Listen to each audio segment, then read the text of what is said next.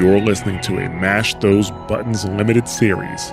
Visit us at mashthosebuttons.com. Welcome to We Are Survivors, a podcast about The Last of Us and The Last of Us Part 2. I am Jared, but you can call me Ja, and I am here with my buddy, Bobby Schisler.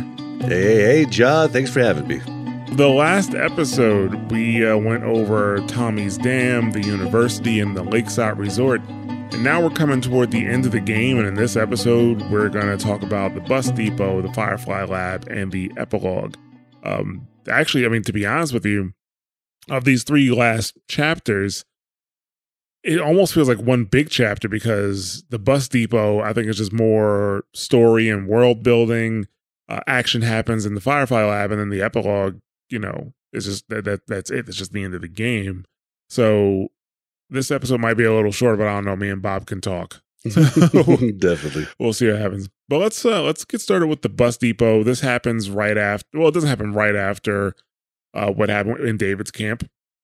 It's actually summer now, so winter's over. It's now summer, and Joel and Ellie finally make it to Salt Lake City, and they can see the hospital in the distance. Joel is in a good mood, and he's talking to Ellie about how he used to play the guitar and said he'd teach her. But the thing, Ellie is like very distant. Even when you start the scene, she's like staring at like an etching of a deer, on the highway. Uh-huh. And when Joel's talking to her, he's like, "Hey, do you hear me? I'm talking to you. I said I'm going to teach you to play the guitar." She's like, oh, yeah, well, that's nice. And I think they do that scene extremely well because they bring you over to being in Ellie, like to where you're seeing from her perspective, and there's like a hum going on. You could barely hear Joel's voice talking in the distance, but it's like she's focused on something else and kind of blocking him out. And I thought that was a really cool way to show that she was off in her own world. Yeah, absolutely. Like, I mean, obviously what happened in David's camp at the Lakeside Resort is bothering her. Clearly. Like, she's still very bothered by it. Well, and Joel, like you said, is on cloud nine. Like, and you could tell by the things that he's saying to her, I'm going to teach you guitar, all of this stuff. We're going to do this after. Joel, at this point, has, like, in my mind, like, he's considering Ellie his, maybe not daughter, but like she is now family, I think, in Joel's mind. Like, he's planning on, like, helping, raise her, being in her life from this point going forward. Right, exactly. It's very clear. You're making your way, or you're trying to make your way to the hospital, and you have to go through this bus depot. But before you get there, I did find that, like, there's one thing you pass. So you can pass by this if you want to. You probably won't because you're going to be looking for supplies. But there's a trailer in the middle of the road, and if you go into the trailer, I don't think there's any text in the trailer. There's no notes. There's a picture, but that's it. And the trailer tells a story on its own. I thought it was interesting. You go in there, and they're hanging out of the trailer, there's one dead body. It's a guy. And then you go into the trailer, and there's 3 dead bodies. There's 2 children, and then what you might think is a woman. Like, everybody's a corpse, and, they're skeletons and stuff, but based off of what they're wearing. And, the picture is a picture of a guy, his wife, and his kids. And it's like, it's very clear what happened is, like, he probably realized, like, we're not going to make it. And he killed his wife and kids and then killed himself. Did you see that trailer? Do you know what I'm talking about, Bob? I know exactly what you're talking about. I don't know that I caught on to the he killed himself part. Yeah, there's well, you don't see, actually, I don't even know if you see a gun.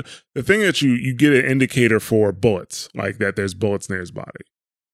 Yeah, I think I just kind of skipped over that. I definitely. But I think I was more worried about why Ellie was being so distant at that point. I wasn't really paying a lot of attention. I was just looking for supplies. I was in supply mode. This is in my second playthrough, so I did notice more things I think I did the first time. And that's one of the things, like, you know, clearly, like, when you look at where they're laying, there's blood splatter near them. So they got shot. They didn't just die there. It's not like they just died of hunger or something like that. They were shot or stabbed or something, probably shot. You know, And that's a trope they use in a lot of those types of movies and now I guess games, but it's something you see a lot where you don't want to turn, so you end up killing your family and then killing yourself. Did you ever see that Stephen King movie, The Fog? I think I did. I know exactly what you're talking about, where he kills everybody, then it's over, and you're just like, no. Yeah, like the sound that they heard, they thought it was a monster coming to get him. So he did what he thought was the humane thing and killed everybody, including his kid. And he thought he was being a hero by not killing himself. And I guess he was just going to get killed by the monster. And when it comes through, it's just a truck full of people that survived. Oh, man. And yeah, and it's over at that point. And literally, he just had to wait 5 minutes. Oh, my God. I forgot about that. You gave me goosebumps, like, thinking about that. Yep. So that's anytime I see something like that, that's what I think of. But so actually on the way to the bus terminal or the bus depot, Ellie tells Joel about a dream of flying that she had. And in this dream, she was on a plane and the plane was crashing. She goes, there's no pilot, and the plane is crashing. She tries to control the plane, she can't. And right before the plane crashes, she wakes up. The thing is, she's never been on an airplane before. Never. Which was the interesting part. But I think that feels like, you know, in a game like this, they're probably trying to relay a message through her dream. And I think it just kind of feels like maybe she feels like she's not in control of her life. Right? That's what I think that would be the most obvious meaning of that, is that she feels like she's not in control of her life and, you know, she's crashing. So that's a conversation that they had. But you get inside the bus station and, you know, Ellie's still distant. Like, you know, you do that move where you go to have her, like, lift her up someplace so she can, like, push down a ladder or something like that. And you go to do it, and for the first time, she's, like, not there. And Joel, like, the camera turns and she's, like, sitting down far away from Joel. And Joel's like, Ellie, like, come on, like, you know, we got to hop too. So she's really out of, like, in her own head right now. Yeah. But you do get her on the top, like where you need her to be, and she drops down the ladder, but then you hear noise, and she's like, oh my God, and she runs toward it. And she's like, you got to see this when you get up there. And it's funny because you don't really see what's going on yet. And you walk through the building and you can kind of catch glimpses of it, but then you turn a corner and then boom, there's a giraffe. You know, I guess they're basically eating the overgrowth on the building. Yeah, the leaves. The leaves on the building, and you get close to it and you pet it. You know, and this is what you were talking about in the other episode, where you were like, how those goddamn giraffes get out there?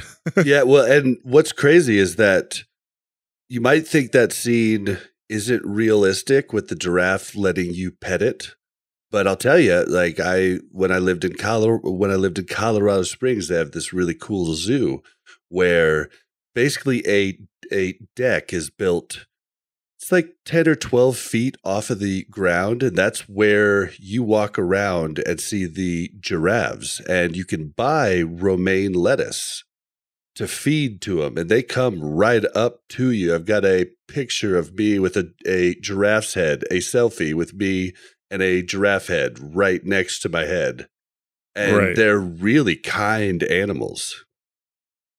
So yeah, it was kind of neat for me because I had actually done that before when I played.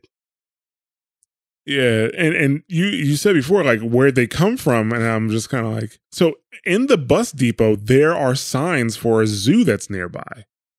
It was probably a tourist attraction. My question wasn't where'd they come from. My question was, how the fuck did they survive? Like, giraffes aren't like a fighting species. Like, if a clicker comes at them, they're done. So how the hell is there like 10 giraffes? Dude, I've seen a giraffe fight off a lion. Seriously? Like, yeah, I'll see if I can find the video. It's on YouTube. And like it stomps the lion and kills it. Maybe that's my ignorance. I just didn't see giraffes as something that could fend off clickers and runners and bloaters and like think about how big they are, how heavy they must be. They use that weight, man. You know. I know they fight each other with their necks. Like they got a lot of muscle mass there. It just seemed crazy because it's been 20 years and giraffes are still surviving. I don't know. It seemed like you'd show me lions, like show me monkeys. Monkeys can climb in trees and get away. That all I can believe, but the giraffes were a little weird for me. Man, if giraffes can survive in Africa, I'm pretty sure they can survive. And there's no cover for them out there. Yeah, I guess they're the tallest things out there. It's just they can, as long as they can get the food that they need, I think they're okay. And I don't know if giraffes, I don't know if you would call it a pack. Like, what would you call it that they travel in? Is it a pack, a giraffe pack, or herd? It's called a tower. A group of giraffes is called a tower. So, like a murder of crows, you have a tower of giraffes, giraffes. I don't know. I think it's just giraffes. Giraffes, yeah. Okay, so a tower of giraffes. Educational podcast, everybody. Educational. Oh, all right. So, yeah, but after you see that and you have a little moment with Ellie, Joel starts to talk to her. He says, they don't have to go through with this. And he says that they can go back to Tommy's. But Ellie is like, she says, with everything they've been through and everything she's done, it can't be for nothing. And the way she said that, it makes me feel like she feels guilty about something that she's done. Right. But the thing is, like, she has killed bandits. She killed some of David's men. She killed David, obviously. She killed the shit out of David, actually. Mm-hmm. But, that was all in self-defense, like that was all in self-defense. So it's like, well, what is she really feeling guilty about? I think we kind of get the answer in the epilogue. Maybe, or maybe she just wants to make a difference in the world. And she's tired of always being scared, always running, always losing people, and goes back to her reading that diary when she runs away from Joel and Tommy. And she's like, she's reading a diary of a girl her age. And she's like, is this all they had to worry about, is what to wear and if boys would notice it? She's just like, what a different world. It's where she gets that realization. So I wonder if she just wants to make a difference and she wants to make change. There's a possibility. So, but yeah, after that, I mean, like I said, this part is a really kind of dialogue and story heavy, because after that part, you run into a medical triage unit, and Joel talks about, him waking up there after the incident with Sarah. Well, this place takes me back. How so? It was right after everything went down. I ended up in a triage just like this. And everywhere you looked, you just saw families torn apart. The whole damn world seemed to have turned upside down in a blink. Is that after you lost Sarah? Yes, it was. I can't imagine losing someone you love like that. Losing everything that you know. I'm sorry, Joel. That's okay, Ellie.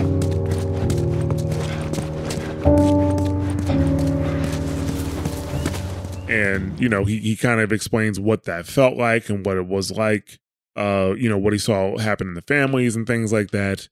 And it's a sad story, obviously. And, Ellie says she's sorry for him. But before you leave that area, Ellie, she gives you a picture. She gives Joel a picture of him and Sarah. Now, I'm not sure if we mentioned it before, but Tommy tried to give you this same exact picture. Tommy had held onto this picture, and this is at Tommy's dam, and Joel did not want the picture. Joel just does not want any reminders. Yeah, he doesn't want any reminders. But now when, Ellie gives him pictures, says, hey, Maria told me about it and I stole it and I wanted to give it to you. And Joel thanked her. Yep. He was like, I guess no matter how you try to outrun your past, it catches up with you. So Joel says, thank you. And this is really just signaling that Joel is healing emotionally and stuff like that. We'll talk about more at the end, but I'm like, that's bullshit. I think Ellie has become his spirit animal. Like she has reinvigorated the old Joel that died 20 years ago. Right. Yeah. So he's definitely changed to a degree. I would say he's changed in his attitude toward her and stuff like that. So definitely different, but I have a case that Joel never actually changed. We'll get to that toward the end of the show. Interesting. But yeah, so after this, you head into a tunnel, and this tunnel has a ton of infected. This is probably the last time you're going to deal with infected in the game, and it's kind of like your final trial, to make it through the infected, because everything's in here. There's runners, there's multiple bloaters. Some of them are in the same space. There's a bunch of clickers. This is where I used the shit out of the flamethrower. I used it a ton here. Oh, dude, I barely killed anything in here. I used the arrows on the runners that were in the way because the bloaters and the clickers can't see you. So I used the arrows that were on the runners in the way. There was one part where you have to go around in a tight corridor. There's 3 runners in there. For that one, I used an arrow on one. I used an arrow on 2 of them, and then I I choked one out. See, this tells me in Assassin's Creed Odyssey, you probably played the exact opposite character that I played. I played a warrior that just goes in and is like, what's up, dudes? Let's go. And you probably played the guy that snuck around, killed what you had to kill, and was out. Pretty much, yeah. That's kind of the way it went. Because I killed everything in that tunnel, every single thing. I don't want to get too far off track, but the reason I didn't do that in Assassin's Creed Odyssey or Origins is because I felt it was too repetitive. Like, it just felt super repetitive to me. So I didn't fight like that. I just I stealthed everything. See, I would usually stealth like the first little part of it, get like the towers down where they could call more people, and then I just go in and start just destroying people. Gotcha. But I mean, that game, I think both of these games are made to where you can play the 2 different play styles. This one is a little less. Well, by the time you get to the end of the game, you should have at this point you're a badass. Yeah. Yeah, you have so yeah, like in the beginning of the game, no. But I would say depending on how you use your weapons, if you use them in conjunction with your tools like your Molotovs and your nail bombs, stuff like that, you could probably get away with going loud here. And depending on how you've worked up your character and used your upgrades too. That is true. Yeah, so even that last part there are 3 clickers, 2 bloaters, and 2 runners. So since the runners can see, I killed the runners, but I did it with an arrow, right? I was able to sneak past all 3 clickers, both bloaters. I thought there's a part where Ellie has to push down this crate for you. I thought when she pushed down the crate, it was going to make enough noise to activate the bloaters. It makes noise, but nobody does anything. So yeah, I was able to sneak past that entire part.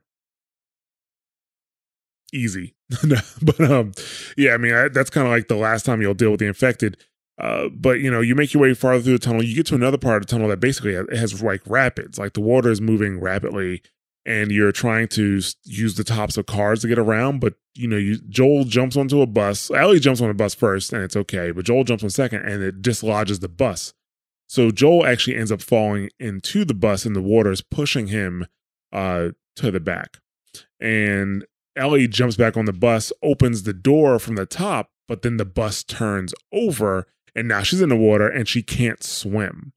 So when Joel finally frees himself, he's able to get Ellie, pull her out, but she's not breathing when they pull her to the surface. When they get to the surface, there's actually 2 fireflies waiting there. They're telling him to get his hands up. He won't put his hands up because he's trying to revive her, and they hit him in the head and knocked out. So this is the first time you see the other fireflies and you realize how big of an asshole, like how big of assholes they are. You know, they see him trying to revive a kid who's not breathing, and they hit him with the gun. You know, they knock him out. So at least you found the fireflies, right?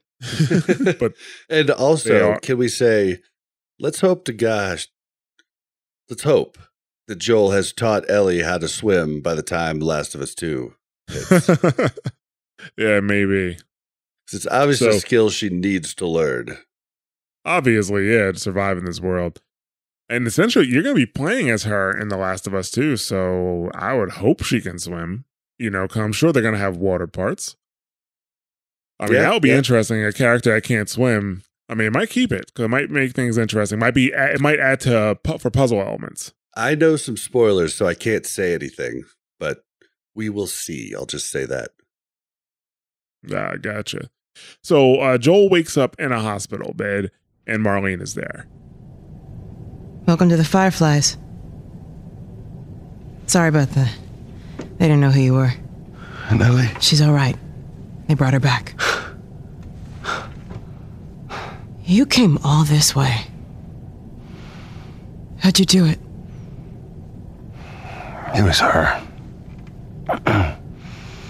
She fought like hell to get here.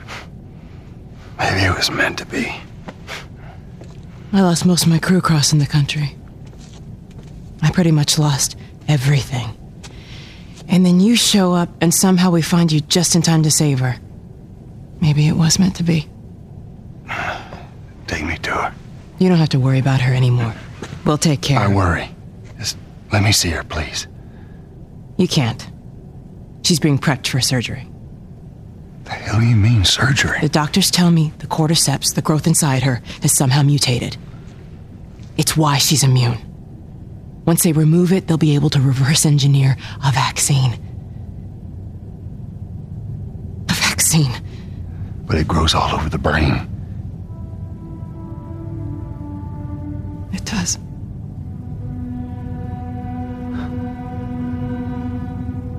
Find someone else.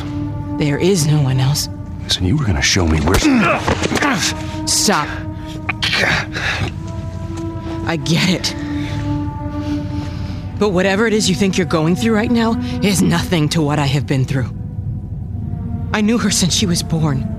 I promised her mother I would look after her. Then why are you letting this happen? Because this isn't about me, or even her.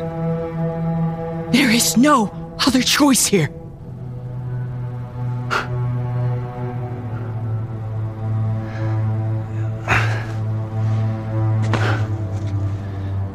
Yeah, you keep telling yourself that bullshit.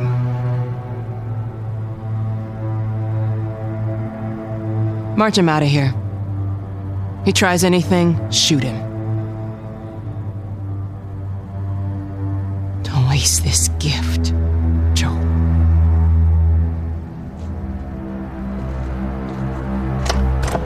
And Marlene is like surprised that they made it. And Joel gives credit to Ellie. He says, you know, it was like her, she fought hard as hell to get here. And Marlene, she starts talking. She says, well, I lost almost all my crew coming back. She says, I lost everything.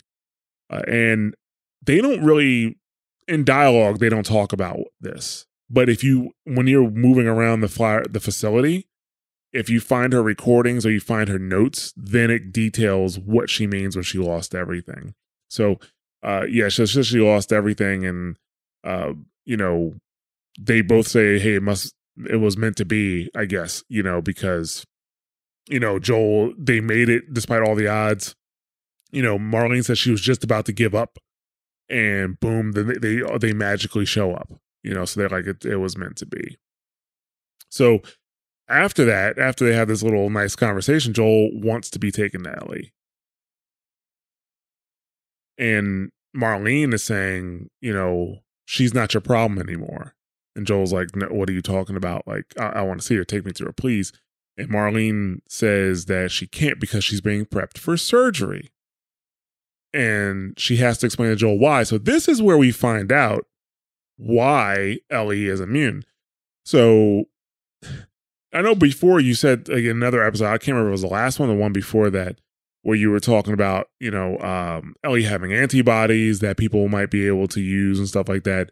Well, from my understanding, based off of what they said, Ellie is not actually immune to the virus. She's not. What has happened is that she has a mutated version of the virus. The virus has mutated, and it's mutated in a way that it has not killed her. Yeah, that's yeah. Well, and so there's this show, this Netflix show called Van Helsing, and it's about a great relative of Van Helsing, and she's a girl. And the way the story works is they have a mutated version of vampirism. So she's actually a vampire, but if she bites a regular vampire, she turns them back human, and they can't be turned back into a vampire again. But it's basically, they're not really human anymore. They're like the human version of having the vampirism disease or whatever. So I just thought of that story, and I just wondered if Ellie bit somebody, would they become like her? Would they, get that, that mutated version and then not be able to be turned by others? That's what I was I was just spitballing. Right, because she does have the virus, right? She is infected. She can breathe in spores. And, but the thing is, like, she has the virus as just a mutated version. So they say that, they can create a vaccine based on this. However, they have to remove the virus from her. The virus grows in the brain. That's why the people have they don't have faces anymore, right? Right. The virus grows out of their heads. And in order to get it, they essentially have to kill her, and Joel is not with that. He is arguing with Marlene, and then a Firefly soldier hits him. And Marlene is saying, whatever you're going through, it's worse for me. I've known her since she was a kid. I told her mama I'd protect her. And Joel's like, well, why aren't you protecting her then? Why can't you find somebody else? And she's like, well, it's not about me. It's not about her. She's saying it's for the good of everybody else. Yeah, Marlene's looking at the big picture. Joel's like, I just got another daughter back. What the fuck, Right, and he's probably not thinking with a clear head and a calm mind. Oh, no. He never does. Which I'll get into it later. So Marlene tells the soldier, take Joel out, march him out. And if he tries anything to kill him, and the soldier is just itching to kill Joel. He's itching because he's an asshole. Like, he's just been nothing but mean to Joel the whole time. He hit him in the face once, hit him he made his knee buckle, and he's following Joel out the gun. Joel gets the upper hand and is able to take the gun and is trying to get information out of him. Guy's not saying anything, so he starts shooting him in the groin. And he keeps shooting him until he gives him the information he's looking for. And then he shot him in the head. He let him die. Was that the groin? I think that was the stomach. He was shooting him in the stomach because that's one of the most painful ways to die and one of the most painful gunshot wounds you can take. It looked like where he had the gun, it looked like the groin area to me. Like, it looked right underneath the stomach. Like, right underneath it. Yeah. Okay. So he shot him, and that alerts all of the other soldiers. So now you have to make your way through the hospital. And besides the guards in Boston, these are probably the most heavily armed enemies you're going to come across. Yep, and they got lights on their guns and everything else. Lights. They have M4. They have M4s, M4A1s. They have some pretty hefty weaponry at the Firefly base, and So I was talking to somebody else, a friend of mine. He did not like this part. I mean, I thought maybe he was just having trouble with it. This is one of the better parts in the game in terms of action. And this is another part why I didn't do a lot of fighting. Why did he not like it though? Did he not like it because you're basically at this point killing innocents? Like the Fireflies are trying to do a good thing, and you're slaughtering them at this point. So I could see why it would be something you'd be like, am I doing the right thing? Like, do I have a choice here? Yeah, I think he's just getting frustrated with the gameplay at this point. Remember, like we're talking about like playing on the PS3 too, so versus the PS4. So it was a little bit more difficult because the frame rate would stutter. It was a low frame rate to begin with. It wasn't as smooth as on the PS4 version, so it was probably a bit more frustrating to play back then. There were a lot of enemies and a lot of different routes to take. But that's the thing. This is another place where I think I killed 3 people in the opening parts. Like there's crazy. Only one. I killed so many people. There's only one person. There's only one part where you actually. Well, you don't. I guess technically speaking, you don't have to fight them. There is a way to get around them, but at that point, I was just like, "Fuck it, I'm going for it," because they were all in one direction. But yeah, that first part where you come out, the first 2 guys that come at you, I take both of them out. Actually, most of the guys that I took out were the ones that were patrolling. That was the thing. Yeah. Because I didn't want them moving around and finding me. So I took out the first 2 patrols, and then there's another pair of guys who come and they patrol. I just took out one of them. No, actually, no. So I took out 4 guys. I ended up taking out all of the patrols. But the guys that were static, that would just move their gun from place to place, I just stealthed around them. But after you got their machine gun, did you not want to just try that sucker out? Like they had awesome machine guns, and I just had so much fun with those at that point. I did get a chance to do it, yeah. So you make your way through the facility. Like I said, the only place is right before the final doors, like the doors right before the operating room. They're set up there waiting for you. And even some of them I stealthed. I stealthed 3 of those guys on the sides. Mm-hmm. And then when I saw that there were more, so they were at the very back, there are 2 of them standing next to each other. I'm like, if I take one out, the other one's going to get alerted. So I actually went back to the front where there was cover. And then I started shooting them from there. I actually started that firefight from there after I had already stealthed 3 of them. So yeah, but this is like, now the important thing about the facility when you're moving around, you find out more about Marlene, you find out more about her mental state and like what happened to her. So you can find recordings from her and a journal from her. And the first recording, she is talking about how the doctors told her that they were going to have to kill Ellie, essentially. They said it in some medical term way, but essentially they're going to have to kill Ellie is what they told her. And she is at her breaking point. She's like, I just want this to end. She's like, I can't, like, she's like, when is the test going to stop? I just want this to end. So be it. And so I think by the time, she's talking to Joel, she is through. She's through. She's done. She's at her breaking point. And it seems kind of cold at first, which is, I guess, technically speaking, I don't know, that's debatable, right? Yeah. But if you find her journal, where she journaled her journey back from Boston to Utah, she lost people. When she got back to the Firefly Lab, there's a warm welcome for some of her people, but not her, because 1, they lost Boston. 2, she lost a bunch of people. And 3, she lost Ellie. Like, when she got back and she asked, did Ellie make it? And they're like, no. They all assumed that Ellie was dead.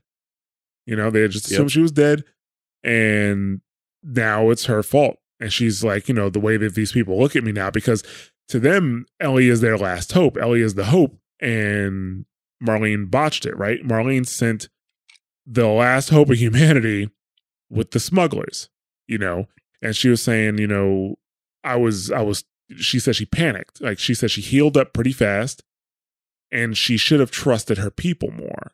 if she would have trusted her people, and she probably would have kept Ellie for herself. But honestly, I mean, Ellie probably would have died with them, right? Yeah. I mean, they didn't have a great track record of fighting against the Federales, so I don't know that they could have handled. But, you know, maybe with more people, they could have traveled easier. I don't know. Right. So, you know, she's getting a lot of flack. You know, a lot of people distrust her, or they're disappointed with her back at the Firefly base. And like maybe, I don't know, a day before Joel and Ellie make it back, she was saying that, you know, she can't stay here. So it sounded like she was looking to leave. You know, she was saying that she couldn't stay there. She couldn't take it anymore. And then boom, Ellie and Joel show up at the you know, city limits with you know, probably like the day of or the day before she was planning to leave. Yeah, it's probably pretty surreal for her to think that, wow, you did make it here. She's probably thinking it's fate, you know? Right, exactly. And then you find another recording right before you get to the operating room where she's talking. She's having like a conversation with Ellie's dead mom, you know, like, you know, kind of like praying a little bit. And she was saying, you know, I protected her, like, you know, like I said I would, but now I don't really have a choice. And she actually mentions that the higher ups, the other Fireflies, wanted her to kill Joel, but she didn't want to kill Joel because he's the only person who would understand, you know, how she's feeling. So, you know, Joel could have just died right there. And that also shows. Now, I understand why they probably wanted to kill Joel. They probably wanted to kill him because, like, okay, well, this guy knows what the base is now. We can't let him go. He's not going to be a Firefly. He has to die. You know, Yep. That's probably how they're doing it. But yeah, so she didn't kill Joel. And now that's actually having some repercussions because Joel is tearing this place apart. Yeah. Yeah, but you do Which goes back to my theory that he's ex-military. Oh, yeah. Way back from episode 1. So you do find that Ellie in an operating room on a table, and there's a doctor, and he's like, "You're not supposed to be in here." And he grabs a scalpel. It's like, "You're not going to take her." And Joel just takes a scalpel and like rips his throat out. You know, Yeah, like I mean, and it's you know, I don't like that part was rough too, because like I feel like the doctors, like, first off, in post-apocalyptic world, like, doctors would be like gold. I mean, they'd be right 4 times what a horse was in the Wild West, because they're your lifeline, and they're few and far between, and you know, making new ones is extremely hard without, you know, proper society and everything. So I thought this was weird that, like, couldn't he have just like punched him? Did he need to use the scalpel? I don't know. Well, we won't know now because that man is dead. And actually, that nurse says, "You're an animal." But they didn't say. I don't think they said the other guy's name, but he's like, "Shut up, Kyrie." I thought that was pretty funny. It was supposed to be like a tense moment, but that part was funny to me. I was like, "Shut up, Kyrie," you know. So yeah, Joel grabs Ellie and he runs out. You're being chased by the Fireflies on the way out, but you make it to the elevator, and when you get downstairs, you stop the elevator from going back up. Classic move. But Marlene is down there waiting for you. You can't save her. Even if you get her out of here, then what? How long before she's torn to pieces by a pack of clickers? That is, if she hasn't been raped and murdered first. It ain't for you to decide. It's what she'd want. And you know it. Look. You can still do the right thing here. She won't feel anything. And she's got the gun on you, and she's saying, hey, you know, she's trying to talk you down, essentially. She's saying, you know, she doesn't want to kill you, you know, obviously from the recordings. Right. She didn't want to kill Joel, but then she's saying, you know, you can't save her. You can't save her from the clickers. You can't save her from the rapists, the murderers. You know, you can't save her. And, you know, then she says something that was probably very true. that this is what she would want. That was probably very true. Ellie would probably want to be able to save people. If her dying would save people, she would want it. Based on the type of personality she is, right? Definitely. And I think I agree. I think she was definitely right. I think Ellie, given the choice, would have sacrificed herself. And what's weird is we don't know what conversations Marlene had with Ellie before the operation, if any. Very true. We don't. We don't know that she might have told Ellie that Ellie was going to die and Ellie accepted it. We just don't know. And that makes a lot of sense based on something Ellie says toward the end in the epilogue. And we're probably going to talk about it in a minute here. But, the thing about this cinematic is that they do a quick switch on you. They make you think that Joel might have left Ellie behind. Because right after that scene, it shows Joel drive. Well, hold on. You didn't finish that scene, though. I did in the sequence that they showed it. Oh, really? They show... Yeah, I'll go through the sequence. So after Marlene says that to Joel, they show Joel, and Marlene starts to move her gun away, saying, "Hey, I'm not going to hurt you." Joel is driving in a car, and they're trying to make you wonder if he left Ellie or not. But then Ellie wakes up in the back seat and she says, "What happened?" And then they kind of flip back, and Joel. As Marlene is coming closer, Joel acts like he's going to give Ellie to her. And instead, he actually gets his gun and shoots Marlene. And she hits the ground. Yeah, that's what happens. Cold blood. She wasn't going to be able to stop him. Instead of letting her live, he killed her so she couldn't come after them. Right, yeah. So he shoots her. And then, in terms of the sequence, they go back to the car and Ellie's asking what happened.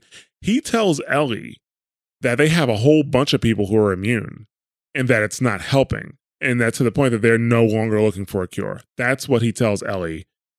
And she just turns over, she's upset, clearly. And then it switches back to him with Marlene. And Marlene she begs for her life. She says, "Please, let me live." And Joel says, "You'll just come after us," and he shoots her in the head and kills her. Yeah, that was it. So, yeah, that's basically how that Marlene is dead. Joel has Ellie, and they are heading back to Jackson at this point. Well, hold on though. Tell me what you think about him killing Marlene instead of letting her live. Well, I mean, I don't know if I want to get into it now or if I want to get into it a little later when we're talking more about Joel and his personality, but it makes perfect sense because he was right. I mean, it's not like Marlene is just going to let him go and let him live. Marlene wants the cure, and in the overall scheme of things, it will be better for humanity. You're talking about the life of one person versus millions or billions. Hopefully there's still billions of people on the planet. But then again, who makes that choice when that one person is somebody close to you? So, there's all these questions, I guess. Yeah, it's just, do you feel like that was right or that was wrong? It was the most logical decision to make morally. Morals are out of the window in this game. Morals don't matter too much here. No, because it was the most logical decision to make. So she has fireflies. They have a network. Fireflies work on the ground. They could be fireflies at Tommy's Dam for all they know. They don't know. They could be undercover fireflies there that have infiltrated Tommy's Dam. So he doesn't want to go back to Tommy's Dam. The Firefly reports back, and then all of a sudden the Fireflies show up at Tommy's Dam because they're well armed. They're almost as well armed as Fedra, except Fedra is probably rolls a bit deeper. Yeah. Well, I just feel like I get Joel's decision, but I feel like it was wrong, really wrong. And what the Fireflies were trying to do was right. But I don't hate Joel for it, though. I sympathize and understand I don't know that I could give up somebody that I really love. And I'd already been living 20 years in this apocalypse. Like, do I, but it's definitely not a hero move what he did. Well, he's not a hero. I mean, it's He's like what the more Fireflies like an anti-hero. Not even an anti-hero. Like he's just human. Like there's no heroes or villains in The Last of Us. That's the point. There are no heroes or villains in The Last of Us. There are no good guys, no bad guys. There's just people trying to survive, and people trying to survive in different ways. I would make the case Ellie's a hero. I think she's young and idealistic. But I mean, what the Fireflies were doing was objectively right. I would say objectively right. It makes no sense. You kill one person, you save billions of people. That makes a ton of sense. And in the history books, it looks fine. But in the moment, when you're dealing with one person, that there's a big difference, So that's the thing. That's why I say, you right and wrong. Can we say, I honestly can't say what's right and wrong in this world. Like, for even the hunters, for example, are they wrong for doing what they're doing? I can't say that they're wrong. I'm also not going to say that they're right. You know what I'm saying? But I can't say they're wrong because that they're surviving, and people are surviving in different ways. The people at Tommy's Dam can live a certain way because they have housing. Clearly, they have undisrupted housing. And they have a power plant. They have a wall. They have a power plant. You know what I'm saying? Yeah. And they have a society, and they can work their society that way. Do the people of Pittsburgh have those resources? How do the people of Pittsburgh get their power? Do they have those resources? We saw other, I'm gonna call them like little colonies, like the one right after Pittsburgh, where it seemed that they were living peacefully, but somebody made a mistake and left the door open. Maybe if they were a little bit more militaristic, that wouldn't have happened. You know what I'm saying? Yeah. That's the thing. Like, it's hard to determine right and wrong here. Would I have done it? That's a different story.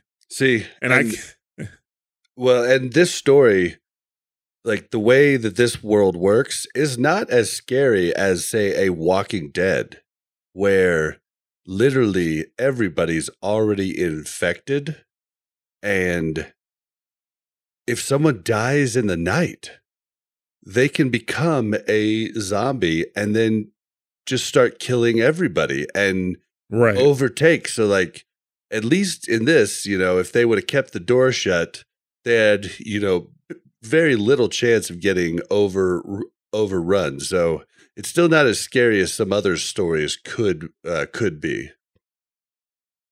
Right, exactly.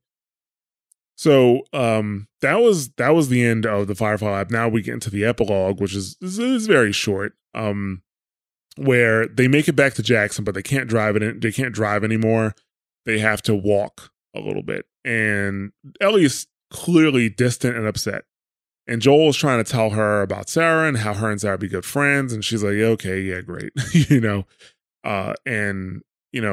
before they actually get to the town, Ellie starts talking. She tells Joel about Riley and what happened with Riley. Back in Boston? Back when I was bitten? I wasn't alone.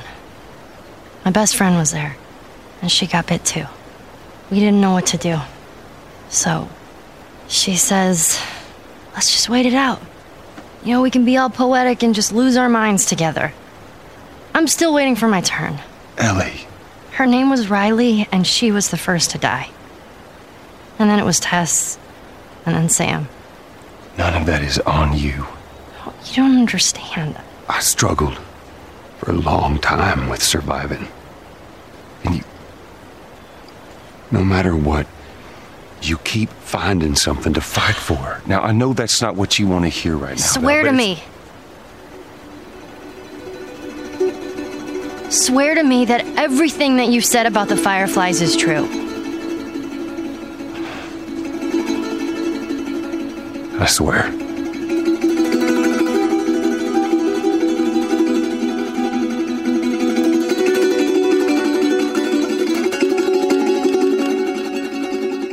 okay? She's like, Riley was the first to die. Then there's Tess and there's Sam. And she's like, when is it my turn? Essentially, like when is what what's going to happen? It's like she feels bad for surviving, Or and she just seems like ready to die. She just feels like it could end at any time. What's the point? Right, exactly. And Joel tells her that she can't feel guilty for surviving and that they always have to find a something to fight for. And before he even finishes saying what he's going to say, Ellie interrupts him and she makes him swear that what he said about the Fireflies is true. And he swears, she says, okay, and that's it. The game is over. Now, did Ellie believe him? I think she she just took him for his word. I don't know if she actually believes him or not, but she says, Joel said, he swears, I'm going to take his word for it. I think for sure she doesn't believe a word that he said. And it goes back to like, what did Marlene tell Ellie before she went into surgery? If anything, like the way she says, okay, I think she's saying, okay, I just know you lied to me. I don't know. I think for me, it just sounds like she's saying, okay, like this, I'm going to take your word because I trust you. I trust you. I'm going to take your word. And that's going to be that. I'd love to know what the listeners think. Tweet at us.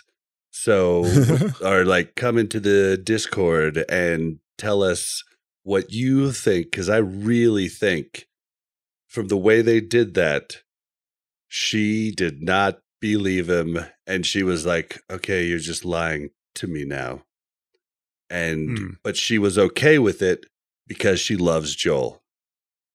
Right.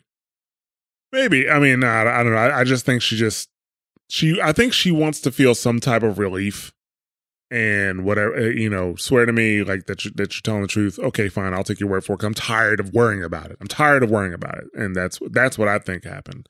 So now that we're at the end of the game, I mean, there is a DLC, but that's actually going to be the next episode. We're at the end of the game, and, when we started this, I was saying, like, well, will the story hold up? Does the gameplay hold up? Like, does this game hold up, 7 years later, essentially? And I definitely say the story holds up. The voice acting and the dialogue holds up for sure. Definitely. I played it for the first time in early January this year, and it's now one of my favorite games of all time. Like, I mean, it was unreal how good it was. Yeah, like the thing that definitely helped was the better graphics of the PS4, even in terms of storytelling and the facial expressions. Like, so I remember when I was watching it on PS3 when you shoot Marlene and she's begging for her life. I'm just kind of like, okay, let's get this over with. But like when you do it on the PS4 and you're looking at her facial expressions, she's extremely vulnerable. Like, this is the first time in the game you've seen her vulnerable. And it's all over her face. Yeah, even when she was shot, when you first ran into her early on in the game, she looked pretty composed and pretty badass. Yeah, exactly. So I think that really helps. Now, from a gameplay perspective, I don't think it held up. So it's not bad gameplay, but it just feels very dated. The AI was never that great to begin with. Very easy to trick the AI, very easy to cheese the AI. Like actually that whole part in the basement in Pittsburgh where you actually fought the bloater and I just ran past everybody. Yeah. I'm pretty sure I was supposed to be a really intense experience. I was like, fuck this. I'm out of here. It was definitely intense. And from what I hear, the AI has really stepped up in the new one, Last of Us 2 coming out. So it's something to be really looking forward to. Yeah. So now I want to get to, because I have talked about how much I've hated Joel since this game came out. Yeah. How much I dislike Joel. Why? I mean, I fell in love with Joel because he had the same vulnerabilities that I have had at different times in my life. And I saw his pain I also have a daughter, so like the daughter dying at the start really jacked me up, and it just, is what I talked about in the in the first or second episode, where I talked about how it was like the John Wick start, where they kill a dog, and if you kill a dog, like, well, shit's about to go down, you know what I mean? Like, but Right. this was a daughter, and for me specifically, I was like, oh my God, are you kidding me? Like, and so it pushed me from the beginning with his grief and his anger. And I felt it going through the game. So the two characters I mentioned that were my two most hated characters in video games were Kratos and Joel. And I actually disliked them for the same exact reason. Except now Kratos, like I said, has redeemed himself. So he's off the list. Which I need to finish that so I can see why, because he sure seems like a dick at the start, man. Oh, man. We'll talk about it later. I'm not going to talk about it now. I'm not going to get off track. God, I fucking love that game. But so the thing about Joel and Kratos is that they are both incredibly selfish. And they're both incredibly emotion-driven. They're driven by their emotions. And the combination of them being driven by their emotions and being selfish makes them to make very selfish decisions. And a lot of their decisions are made emotionally, right? Okay. Everything Joel does in this game, ultimately, is to not just protect himself from a survival perspective, but to protect his emotions. He does not want to get close to Tess, even though he clearly feels something with Tess, right? He treats Ellie like crap throughout, through a good portion of the game. And every time he sees himself getting too close, he just pulls back because he needs to protect his emotion. Especially what he said to her at the ranch, saying that, you are not my daughter and I am sure as hell not your dad, and that wasn't even like something he just said, right? Just bringing up his daughter. All she did was bring up his daughter. I shouldn't say all she did was bring up his daughter. She brought up his daughter and he immediately retracted into his emotional defensive state, right? And even at the end of the game, when he saves Ellie, yeah, sure, he saves her to keep her alive, but he's ultimately saving her for himself. He doesn't want her to die. Definitely. He does not give her the choice. I would feel different about him if after the fact he told her what happened. After the fact. Or at the very least, fought to get to her and got her woken up and gave her the choice. You know what I'm saying? Gave her the choice to decide what she wanted to do. Because he knows, even Marlene said, he knows that she would do it. She would do it. He knows that. And I feel like she already knew. I feel like that's something they're not telling us. And that's why she was so weird at the end. Like, tell me. Possibly. And they might cover that in The Last of Us too. But, they don't say that she knew. But, he never gave her the choice. He just did it. And then he lied to her about it. Like, no, they don't need you. We're going to keep you alive. And he did that for himself. Yeah, definitely. He's extremely selfish, and he's not just I can understand being selfish in terms of survival, but he's just being emotionally selfish and making decisions for people so that he can feel better. And that's why I don't like Joel. He decided to forsake the entire human race to protect his emotions. And he feels selfish. He feels like he knows better, and his decisions are on top. I don't know how to say it. I don't even think he knows. He thinks he knows better. He just knows what he wants, and that's going to be it. He knows what it means for him to do what he did. He knows what it means, but he doesn't care. He does not care. He is willing to sacrifice humanity. It's a parent. Like, I can't see. Like, it's like what I said when they were walking, and he's telling her he's going to teach her the guitar. He's become her parent and her family. And I think over 50% of parents would make the same choice. Well, I'll take it from a different angle. You're saying that, he became her parent. I think he replaced his daughter. Yes. Yes. And there's a difference in the statement there. There's a difference in taking responsibility for somebody and then having somebody fill using somebody to fill your emotional void. Because that's what he's doing. He is using her to fill his emotional void. And I think that love is there. I think that love for a daughter is definitely there. Maybe. But like if he loved her that much, he'd at least tell her. He'd be honest with her. Oh, I don't know about that, man. Parents Maybe? lie to kids all the time, dude. Oh, yeah. I'm sure they do. Like, you don't start telling your kids the truth until they're like in their 20s. Couldn't believe how much shit my dad lied to me about later on in life. And he's like, yeah, I told you this, but it was actually this and that. Something like this, he'd never tell Ellie. He'd never tell her what happened because he knows. I know he knows that if she ever found out what happened, she'd be mad. She'd be so mad. And he doesn't want to lose that. Yeah, he doesn't want her to go away. Yeah. And he doesn't want to take the chance to tell her because if he tells her, she might just run off and go back. Exactly. So that's what I'm saying. Like he everything he has done has been for himself. He is selfish. And I hate people who make selfish decisions. I mean, I guess I'm not going to get too deep into it. I don't agree with this, like that part. I just think he feels like he's her dad now and he loves her like a daughter and he's not going to give her up even if it saves everybody else on the planet. I mean, I know for my daughter and my dad would do the same thing. Like he would murder people if it kept me safe. You know what I mean? Like there's a difference between keeping somebody safe and keeping them from the truth. Like, it's not like they just took Ellie and they were going to kill her. That's a different story.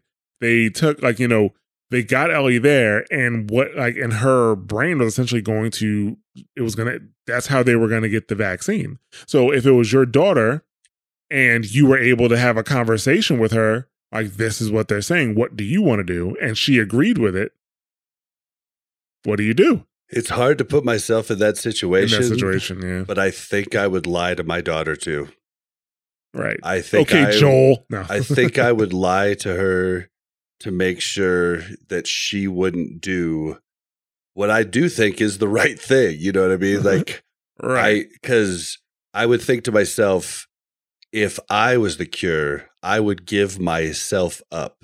I would do it I'm almost positive about that. Like if we were in this situation, world had been 20 years of just horrible things, horrible disease. If I could give myself up to help everybody else, I'm almost positive I would. Give up my daughter? I don't think so. Right, yeah. But I'm not sure, but I don't think I would. No. But still, ultimately, that's a selfish decision. Know what I'm saying? Yes. And I do a lot. Decision. I'm very unselfish, I think, in a lot of things, but when it comes to my daughter, very selfish. Right. And what the thing I'm trying to say is not just about Ellie, right? It's not just about him, viewing Ellie as his daughter. It's him ultimately, it's what he does. He protects his emotions. That's what he does. Ever since his daughter died, that's what he does. He protects his emotions. Yeah, and I'll give you that. Like, he's definitely scarred and broken. Even with what happened with his brother, right? He probably didn't want to lose his brother, so he was so harsh on his brother that it was the worst experience in his brother's life to make sure that his brother lived. And his brother did live, but for a long time, his brother didn't want to talk to him. Yeah. So that's what I'm saying. Like, so, like I said, him and Kratos are the same because I'm not going to go through the story of the original God of War, but ultimately his decisions, the selfish decisions that he made led to the predicament that he was in, that led to the first events of God of War. And also, actually, in each God of War, by the time you get to the end of the game, your selfish decisions ultimately, they come back. And I don't want to say they come back to you. I'm not going to get too deep into it because I don't want to turn this into a God of War podcast.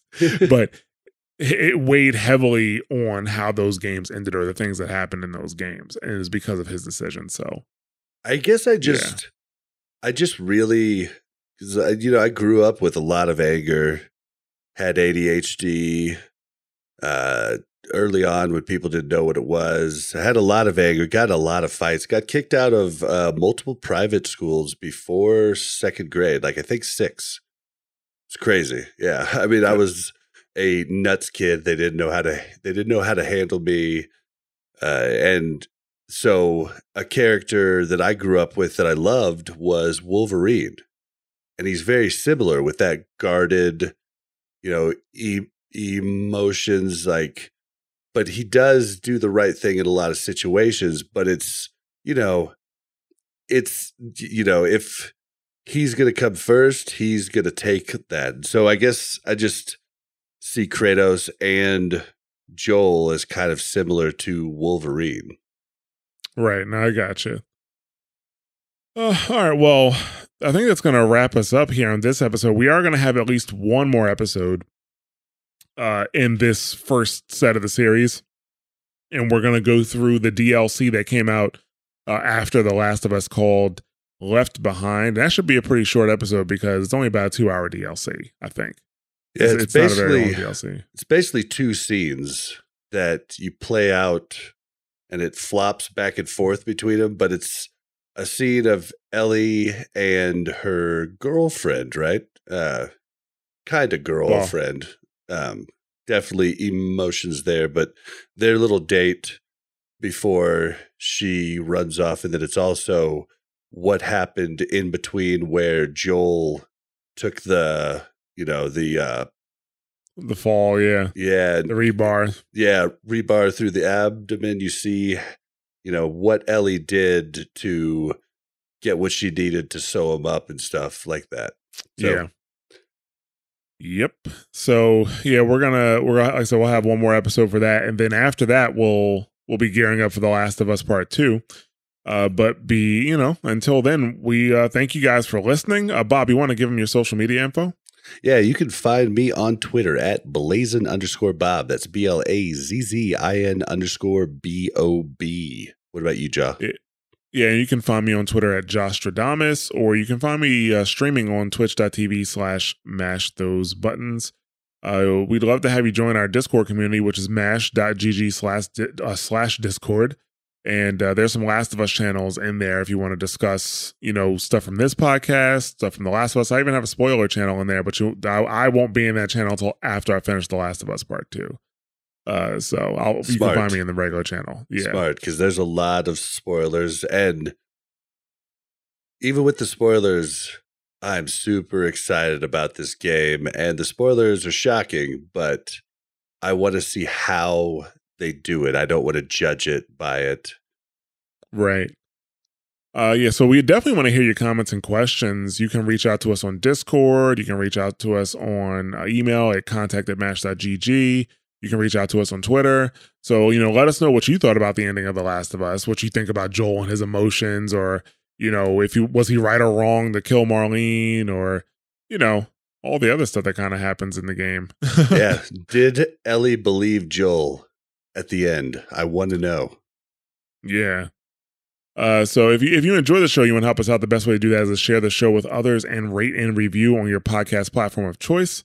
And also, if you want to take your support a bit further, you can do so on Patreon at patreon.com/mashthosebuttons, where we have tiers starting at $1 a month. And, you can gain early access to content as well as exclusive content.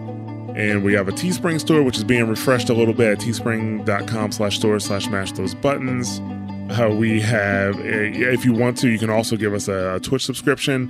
If you have like a Prime sub or something like that you got hanging around. And with that, like I said before, thank you very much for listening. And, I encourage you guys to stay tuned after the show to hear more about Mash Those Buttons. See you guys.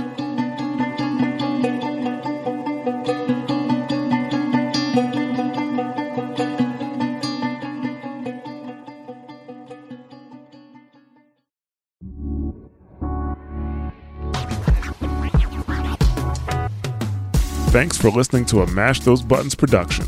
If you enjoyed the show, you should check out mashthosebuttons.com and see if any of our other shows might interest you.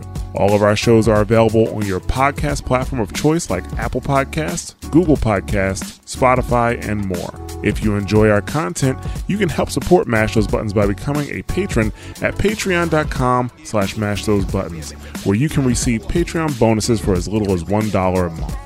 You can connect with Mash Those Buttons at twitter.com/The Mash Network, facebook.com/mashthosebuttons, or join our Discord at mash.gg/discord.